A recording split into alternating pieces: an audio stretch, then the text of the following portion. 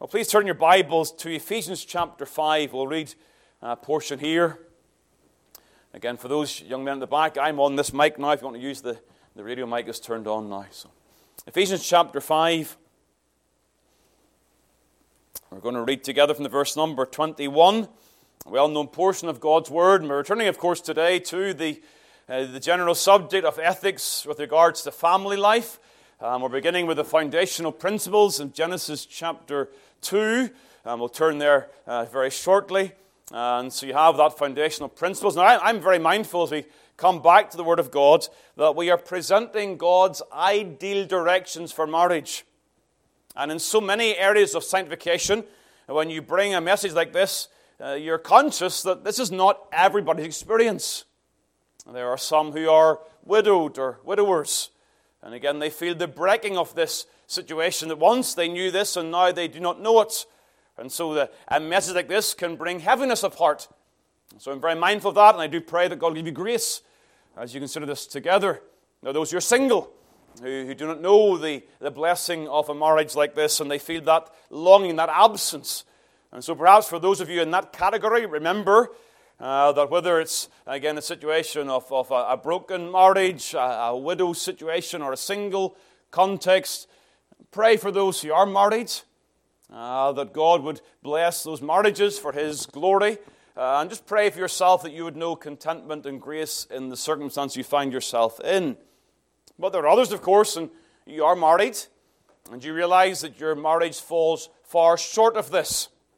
And there's the recognition again to call upon the Lord. This is a matter of sanctification. Sanctification comes by the work of the Spirit. And therefore, as you listen to this again today, perhaps your burden is going to be, Lord, the Spirit of God, may the Spirit of God descend and fall upon our home. For others, again, the situation may be you find yourself in a very happy marriage. Praise God for that. Realize that itself is an act of God's mercy and grace. But do not be complacent. Do not get to the point where you presume, well, nothing can ever happen in my marriage. We're solid. Well, may that be the case. But may God also use the Word just to remind us of the need to continue to depend upon the Lord each and every day. Because we're looking at an issue, an aspect of marriage today that I think is greatly neglected. And there are many Christian marriages that are solid in terms of commitment, but weak in terms of companionship.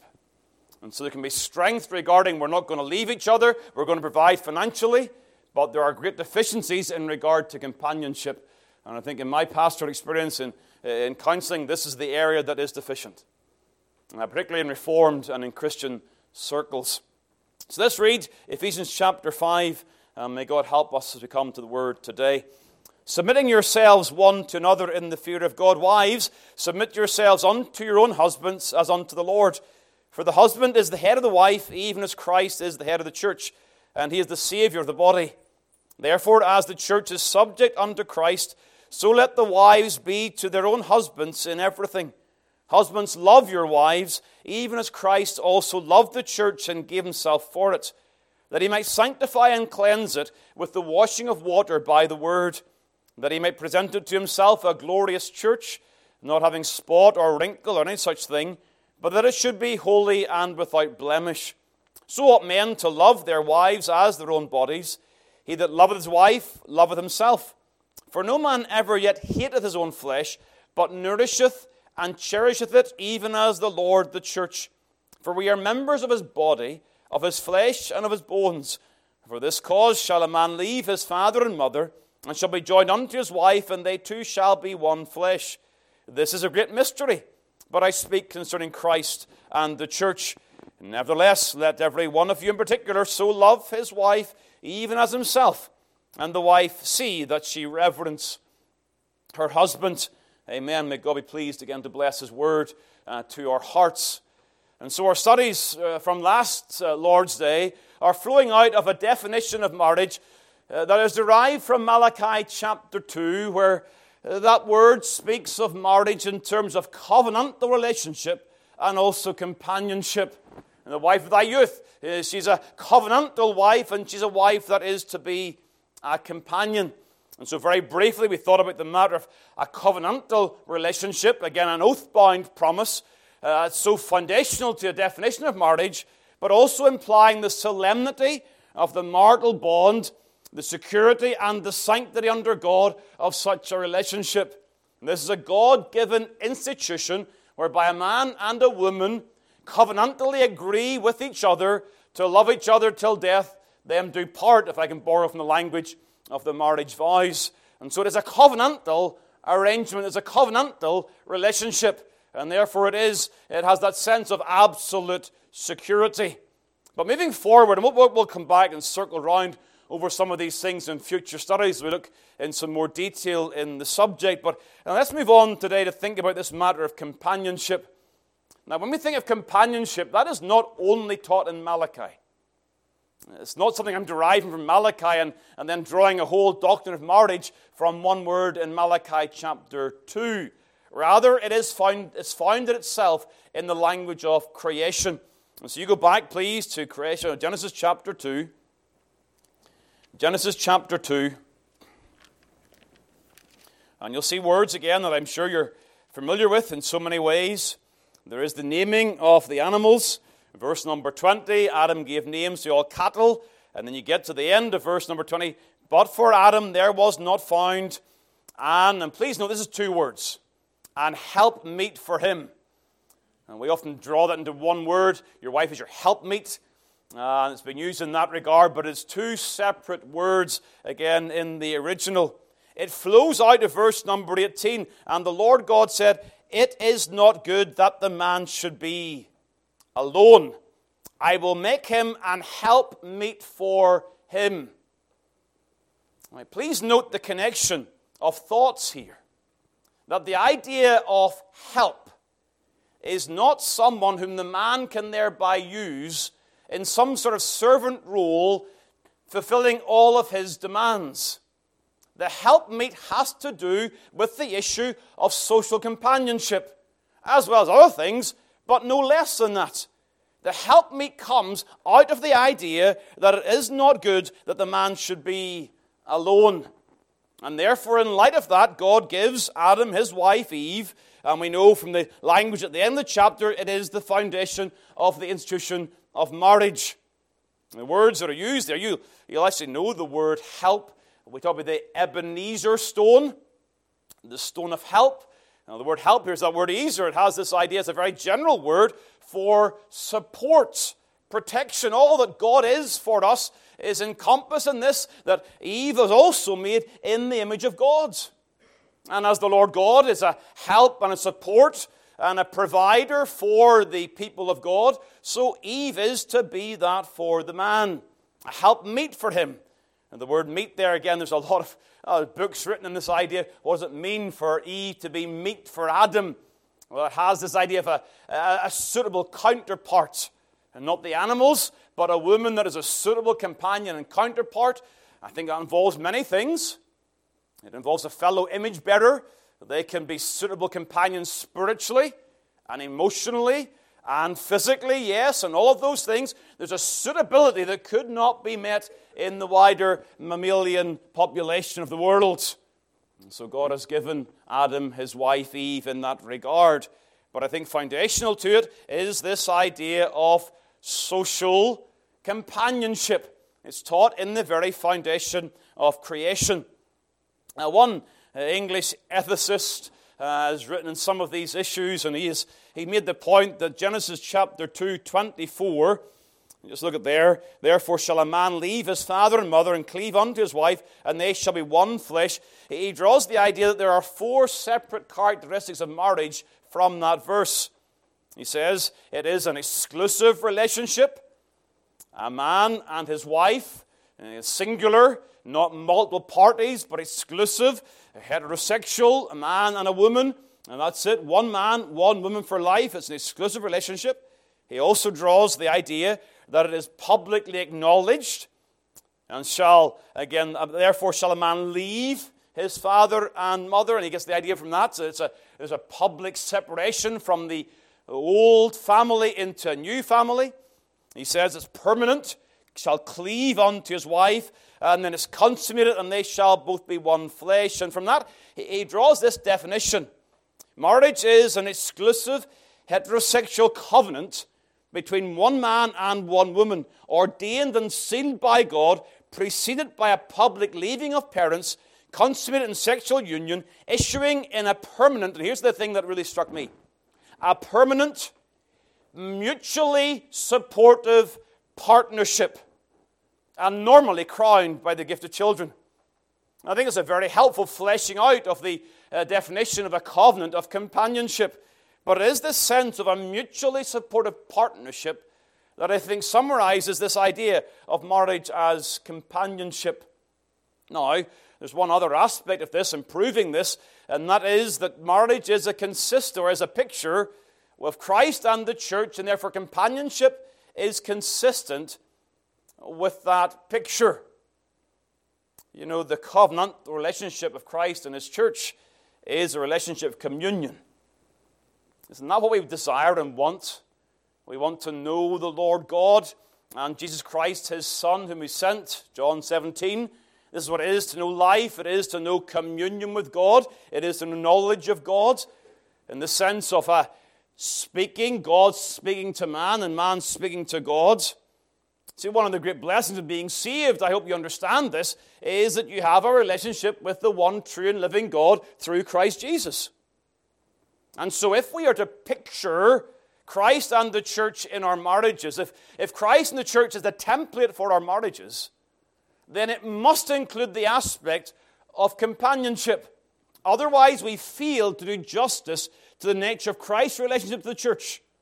So you can be the most faithful, covenantal husband or wife and say, I'm never going to leave my husband or wife. And you can thereby show Christ's covenantal relationship to the church. But you may fail to show Christ's companionship with this church unless it also involves this aspect of companionship. And so if marriage is to fulfill its God-given goal, this concept of companionship must not be missed. Anything less than that is less than what God intends in the blessing of marriage, that it was not good for the man to be alone. And so in light of that, let's think a little bit about some of these issues. And I've given you kind of three ideas, and this is just a summary. Again, there's so much more that can be said, but trying to summarize things in a concise fashion, I hope this will help. What does it mean to be a companion? What does that look like in terms of the definitions of the Word of God? Not a secular definition, but definitions that are according to Scripture itself.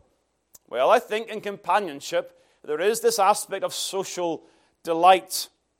There is the joy of communion, the joy of time spent in each other's presence, a desire to hear the other party speak, and the desire to listen as they speak, but also a desire to share with the other party the needs that you may have. And this aspect of sharing of time and delighting in such time. Now that's implied in various ways. Go back to Ephesians chapter 5.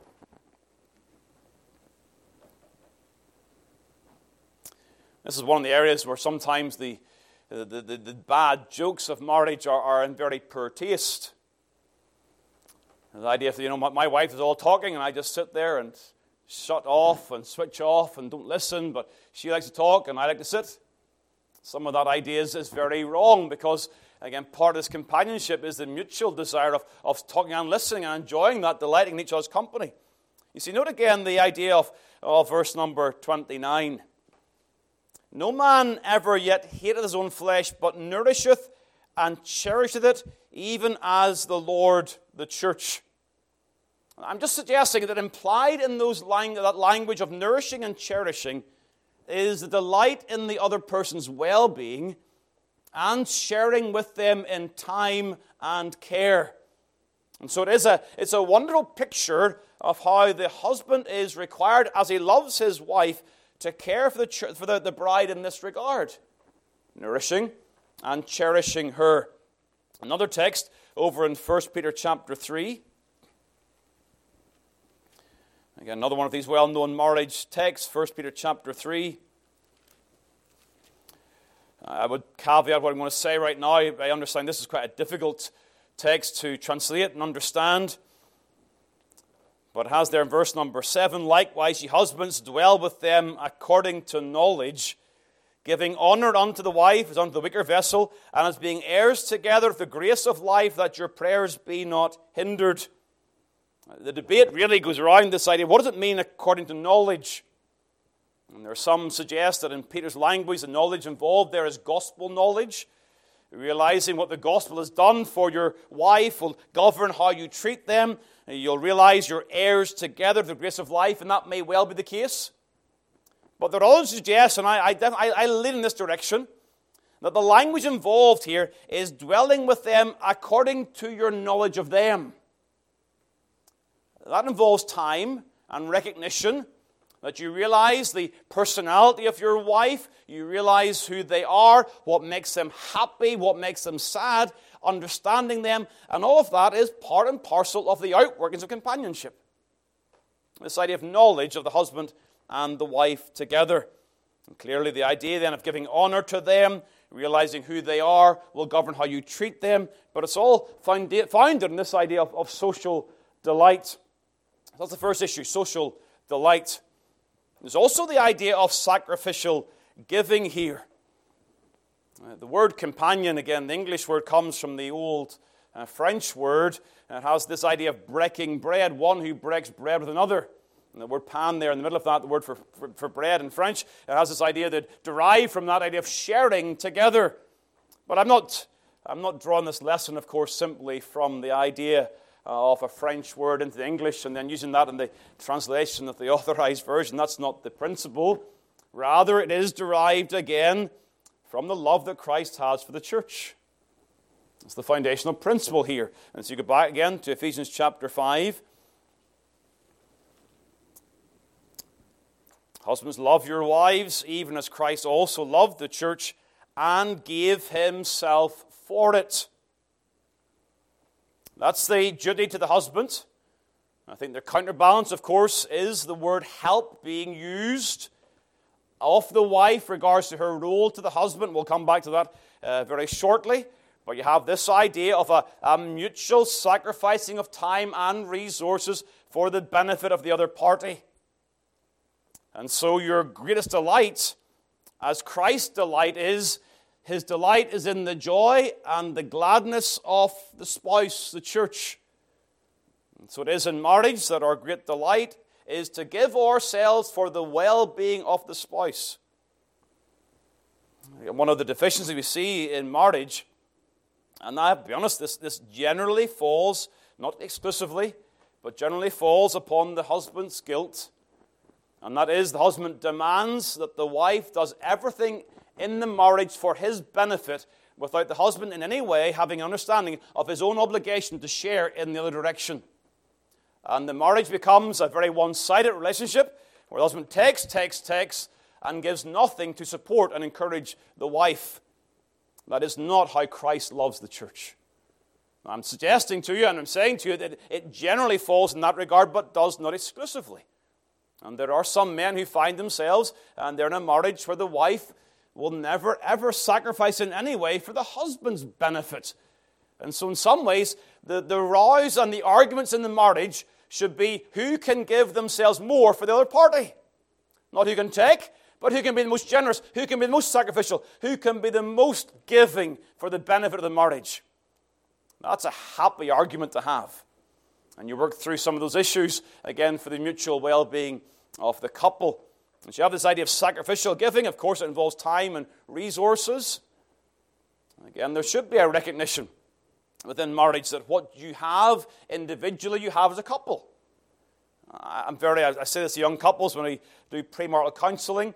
How you organize your bank accounts is up to yourselves. There's certainly privacy. No church should legislate in that regard. But there should never be the understanding that's my money and that's your money. That idea is foreign to the concept of a oneness. Remember what marriage is? It's no longer two individuals. It's one unit before God. One flesh. You've left father and mother, you've cleaved to your wife, and there's oneness. And so this idea, again, some people think, well, I can't touch that, and he can't touch this, and this kind of foreign concept of really living in a fashion where you say to yourself, self is what matters here. My will is what matters. What I do is what's going to be paramount in this marriage. That's, again, A very sad situation to develop, but it does often develop. The third issue is this idea of supportive action.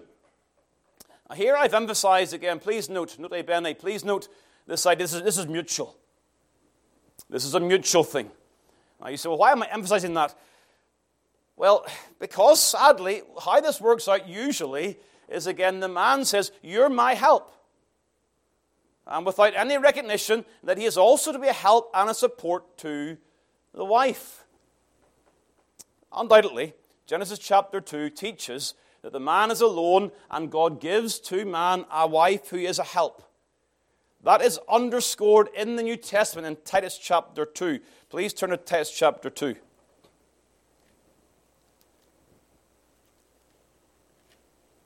Titus chapter 2.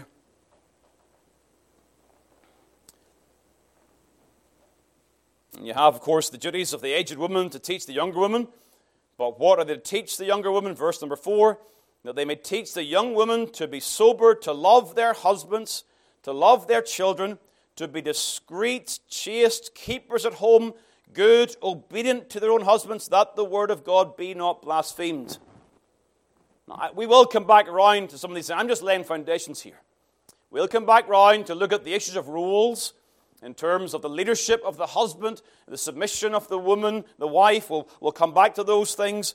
But undoubtedly, you see here, Titus chapter 2, it is the wife's responsibility to support the husband in his God-given duties, not to be a hindrance as he seeks to do that which God has called him to, whatever that might be, but to support the husband, particularly in her care for the home. The home does not become a means whereby the husband is held back from doing those things that are God's calling in his life. It's undoubtedly the case here that women are to help the husband in that regard. If you like, back in the garden, as Adam is to exercise dominion over creation, so Eve is to help him to carry out his God-given role. It's part of the issue. There is support there. But that does not, I've said this already, that does not imply for a second that there is a one-sided dimension to marriage where the man simply dictates and demands that the wife behave in some sort of service role, fulfilling everything he demands and requires without himself giving much back to the wife. Now, before I go forward, can you think of any, here's a question for you all to rouse your minds. Can you think of any principles in the Word of God that immediately imply the husband's responsibility to the wife in this regard? That is, again, that writer referred to a mutually supportive partnership. How might we think of this immediately? Any principle, general principle, particular, I don't mind. If you're having a conversation over lunch this afternoon and your wife says to you, well, you're to support me. You're to help me in this marriage as I'm to help you. Well, husbands, how are you going to answer that? Are you going to say no? Or are you going to say, yeah, that's true because of these principles? Anything comes to mind? No. Any idea, Paul? Yeah, so there is this general principle in Philippians chapter 2 of esteeming the other better than yourself. Your wife's a sister in the Lord if you're in a saved marriage. So therefore, immediately treating her as a sister in the Lord will immediately put in your mind, how can I serve my sister in a way that will benefit her spiritually in this world? What can I do? How can I give myself for her in order to encourage her and build her up? That's what it is to be a Christian. You're part of a Christian couple. And so some men, tragically, they treat people in the church better than their wives. They treat other women in the church better than their own wives. And that's a terrible indictment because it's understanding, well, she's mine covenantally, I can treat her as I please. But there is this principle in the Word of God, love your neighbor as yourself. Your wife is your neighbor. And therefore, immediately, it's his obligation to do things to serve and to nurture and to nourish and cherish your wife. As part of it, there is that general principle in the Word of God. There is, of course, the 1 Peter 3 passage, dwelling with her according to knowledge, and, of course, also the very clear one in Ephesians chapter 5. Go back there. Ephesians chapter 5. Husbands, love your wives even as Christ also loved the church and gave himself for it, for the church's benefit, that he might sanctify and cleanse it with the washing of water by the word. And so you see immediately the husband to love the wife in such a way as he nourishes and cherishes the wife. It is to the sanctification of the wife. It is to the spiritual benefit of the wife. And so before God, husbands must answer to the Lord and say, yes, I am seeking to do this by your grace and by your Spirit for the benefit of my wife. It is not just take. I'm also willing to give. And we understand, in light of James chapter 2 and 1 John chapter 3, we know that love is not only in word, but is also in deed and in truth. And so for a husband, again, to love the wife, it will not only be in the words that are used or the cards that are given on special occasions, it will be in the actions of the man, demonstrating clearly his love for his wife and the benefit of his wife. And so I think those general principles undergird the aspect that this is a mutually supportive partnership. But, please, dear folks, that does not deny the differentiation of roles. I'm laying foundations here. When you come to look at the roles, there is certainly differentiation. It is not that the man becomes the wife and the wife becomes the man. That's not the issue at all. But living out those roles must be understood under the category of companionship. That by God's grace we come together, by God's grace we covenant together, and by God's grace we will be companions together for our mutual benefit and for the glory of Christ in this world, showing Christ, the mystery of Christ and the church. So that's just what I want to leave you with today. Again, we're perhaps finished a little short today, but I'll take some questions or comments. Stacey.